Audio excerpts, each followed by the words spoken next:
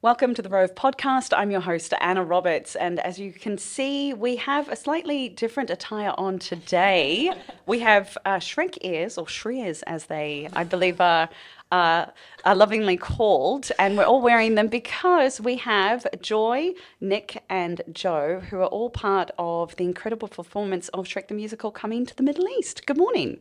Good morning. Thank you for having us. So, Joy, you're part of Broadway Entertainment Group celebrating your 10-year anniversary.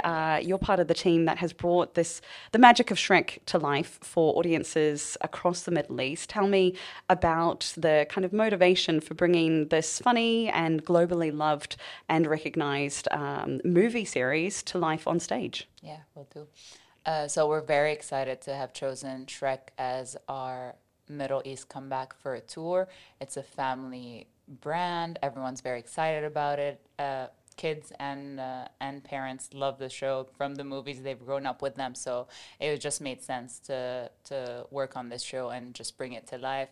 Also celebrating our 10-year anniversary. We did start with a Shrek World Tour in 2015. So now to bring it back to new audiences after everything that everyone has been through, and it's been a rough couple of years. So it's nice to just bring in something that makes everyone happy. And I really think that Shrek makes everyone happy. And these two are amazing in the show. So it's good to have them on there. Now, these two that you're referring to next to you are members of the cast of Shrek. Can I have individual introductions from each of you and the characters that you play? Yes, hello, my name is Nic Kyle, and I play the very short Lord Farquaad. And I'm Joe Kummer, and I'm playing Pinocchio, the best character of them all, and Thelonious, Farquaad's assistant, a guard. Yeah. Right hand. Right hand. Right hand man. Confidant. Yeah, confidant. Okay, fantastic. So take me through a little bit about how you first came to know about the production and your involvement with Shrek the Musical.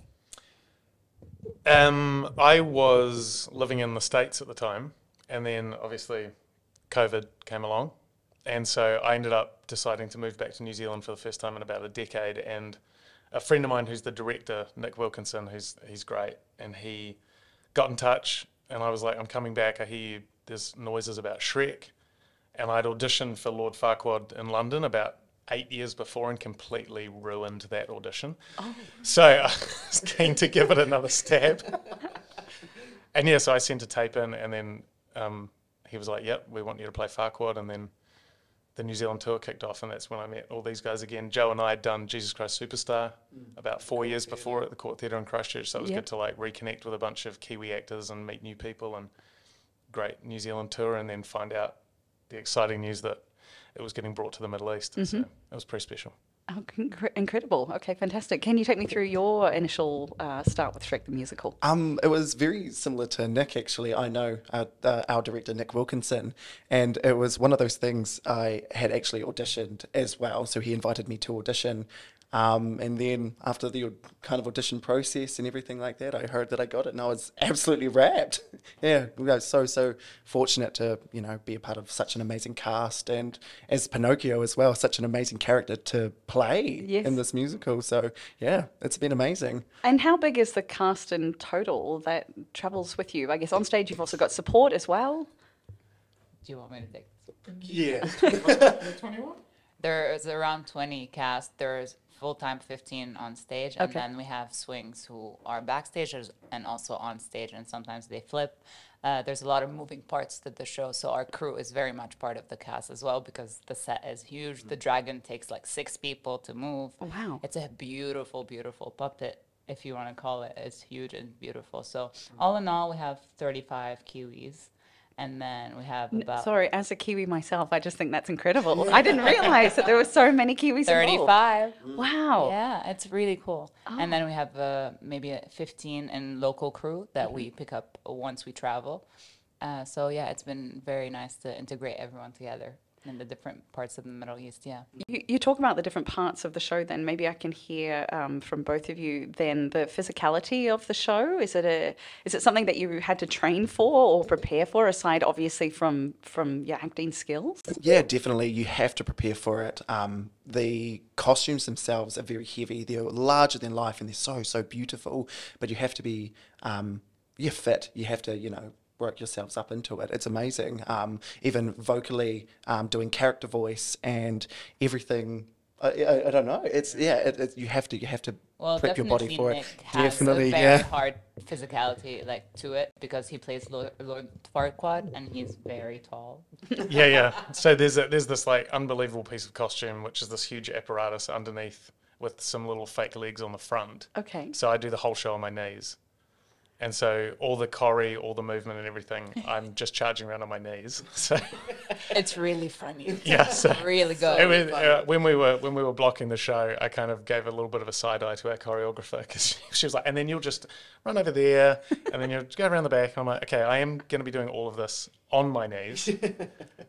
So yeah, by the end of the show, especially on the 2 show days, We're tired, yeah. You'll be getting a knee replacement? Or? the funny thing is because the costume's so well made, the knees are actually great. They're like super padded. Really, it's just the rest of my body that's falling apart. Yeah. Wow. And I don't think there's really any kind of fitness classes that you can really prepare No. for that type of challenge, can Yeah, and I think if I'd been running around the house on my knees in preparation, people would have been asking questions. you? This is very true. So you spoke a little bit there about the choreography and obviously the musicality of it. Is it very similar to the Shrek that we all know and love? How has it been brought to life on stage? It really is. It's this exactly the story that people know from the film. They've just added this like unbelievably rich Broadway show tunes to it. Like there's songs, I think every day I wake up with Travel Song in my head or Dewlock, and there's just the music's fantastic. And it was nominated for a bunch of Tonys on Broadway. I think it won a couple. The music's awesome, and yeah. The set and the costumes have won like Yeah. Tony Awards, and obviously the movie has won the Oscar. So it's all based on Shrek 1 and that story that we all know and love, and it has like about 15 original songs, like very Broadway. So it's a really, really fun show for Fantastic. everyone. Do you have a favorite character or a favorite scene out of out of the entire musical with all of the staff and cast that you have involved? Any highlights that audiences can look forward to? To be fair, it's a great show and it's really fun and everyone looks amazing, but I have a very soft spot for the dragon, and that costume is just, that puppet is just beautiful, beautifully made. I think you agree. It's pretty special, and you can see the kids that we've had come along to the show when the dragon comes out. There's some Mind blown. Yeah. light up They get faces. it gets the same reaction as when Shrek comes out, and it's just beautiful to see. Like people can't believe that. Oh my God, I can see a green ogre on stage, and I see Lord Farquaad, Pinocchio, and Pinocchio's nose actually grows in the show. What? I don't know how it works. I don't want to know how it works, but I love it. We Yeah. skipped over this. Tell me more. There's about a few scenes where I lie. I can't ruin the magic, obviously, but Don't tell us. yeah. But Pinocchio, when he lies, his nose grows to show that he's lying, and then when he tells the truth, it comes back. Yeah, and quite something. yeah, it's really amazing. fun. It's really, really, really funny, and every single time I let my nose grow after my lines, the audience loses it. It's amazing. Yeah, it's amazing. It's great because every character has their own quirk and something magic about them, because everyone's a fairy tale creature in that show. So it's just nice to bring a bit of each one of them on stage. It's also really amazing because, like you mentioned, with the number of people involved, what you get that you don't get in the film is all the little characters coming out. Yeah. Like all the ensemble have these great little characters that in the film may have just been in the background of one scene, and they all have little moments where they come forward and little scenes and songs, and it's really special. It's like a real ensemble piece. Yeah. Fantastic. And what have you noticed that has been unique to audiences here in the Middle East in terms of their reaction or their love for a character or to a scene, or just how you found the whole experience now working and touring across the Middle East?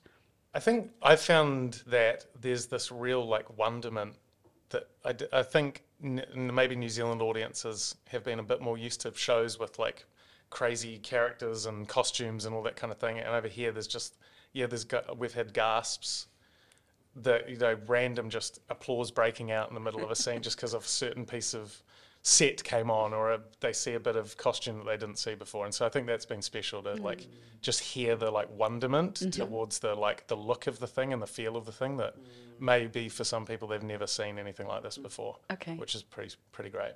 Yeah, I mean, what we were talking about before we came to record this was my first experience of theatre in New Zealand, and that was seeing a big, what we would call a Broadway musical kind of brought to life in front of me. What are your earliest memories now that you're working on stage of seeing theatre or seeing actors and thinking, wow, I really want to experience that for myself? Yeah, I think mine was at the Court Theatre. I got taken to Wind in the Willows Oh, when classic. I must have been 8 or 9, and I still remember it. And then that I didn't really realise how much I loved it until much later on in life. I kind of fell back into theatre when I was about 18, and it suddenly, that memory kind of kicked back in. And then my first professional show was with some of the actors who had been in that production, and so it was just this amazing. And I feel like some of the sounds that like kids have been making on this thing, I'm sure there's going to be a lot of little inspired performers coming out of the Middle East in the next few years, judging by the reaction we've had, which is awesome. And yeah, it was very. I grew up in a farm, a massive farm, so we had local like theatrical societies that would put on shows. And one of my first ones that I saw was Hairspray, and it was phenomenal. And I remember I was 9 or 10 seeing it, and it was actually one of my school drama teachers that took me. And from then on, I knew instantly. I went, "Oh wow, I want to be up there." Got the theatre bug. Yeah, absolutely. So yeah, the theatre bug, exactly. Yeah. So yeah, it was amazing. Oh, that's incredible. And from your perspective, then, what has been the change or the evolution in audiences and being able to bring musicals like this to the Middle East? Even though I'm from New Zealand, I grew up here, and I remember we used to have maybe some tours coming to school if we were very lucky. But I mean, we didn't have the facilities like the Dubai Opera, where obviously you guys are performing at the moment. It's changed so much, especially in the last 5 or 10 years. Yeah, it's very true. The way it's actually like, it's funny to see it, at least Broadway Entertainment Group's trajectory in the last 10 years, where like it started when the first time Shrek came, it was for 5 shows at the World Trade Center because there were no theaters. And now we're playing in a full, beautiful, decked out, one of the most world-class venues, which is the Dubai Opera. And just seeing that we could only accommodate 4 or 5 shows for a couple of thousand people. And now you accommodate 8 shows for at least 2,000 people a show. And it's just... And people's hunger has grown and grown, and now they expect more. And I like that people expect more in terms of quality, in terms of content, and they want to see more. They want to take their kids. They want to enjoy live theater.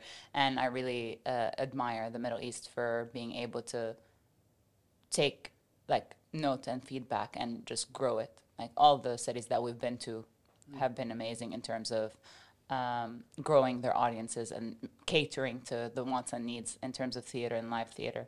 So it's been very interesting to see what has been happening for the last at least 10 years. And like more so before COVID, a lot of it was happening. 2018, 2019 were great years for theater in the Middle East. We had just done a Wizard of Oz tour. And then COVID hit, obviously, and we brought Phantom of the Opera for the first time to Dubai, so that was also huge.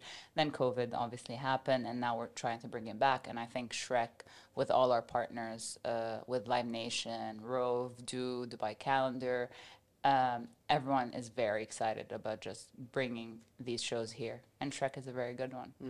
I want to ask all of you something as well, because obviously we talk about the years that have passed with COVID and the huge changes that it made to all of our lives in various different ways. One thing that I've discovered personally is that I found myself to be focused a lot more on creativity or trying to find aspects of my life where I feel inspired and elevated and see things from a different perspective.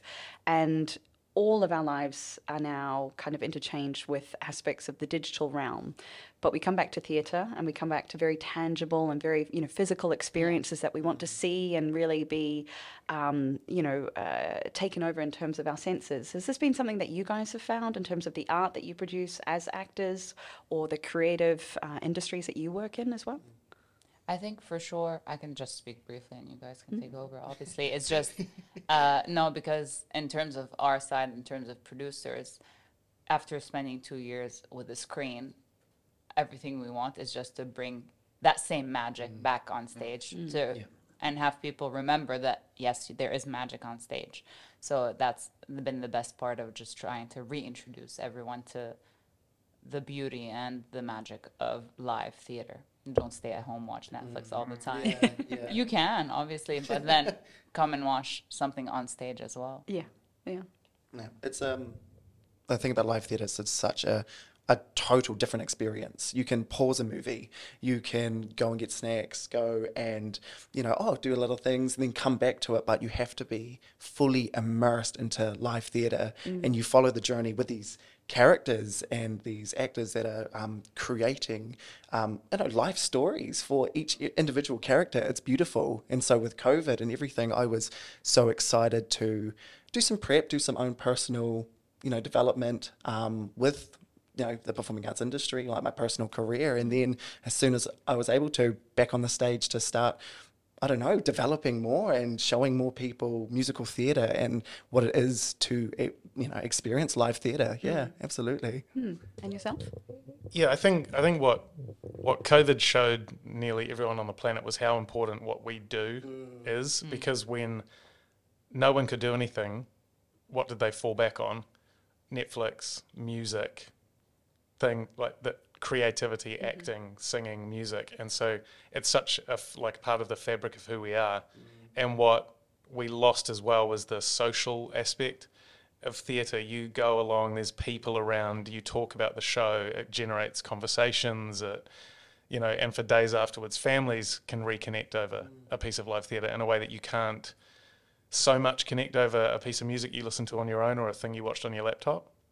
So that's I think that's what has been really special for me getting back in to theatre again, is just watching people connecting, even in the foyer after, or in the interval, talking about what they just saw. And that part of theatre is something we lost for 3 years. Yeah.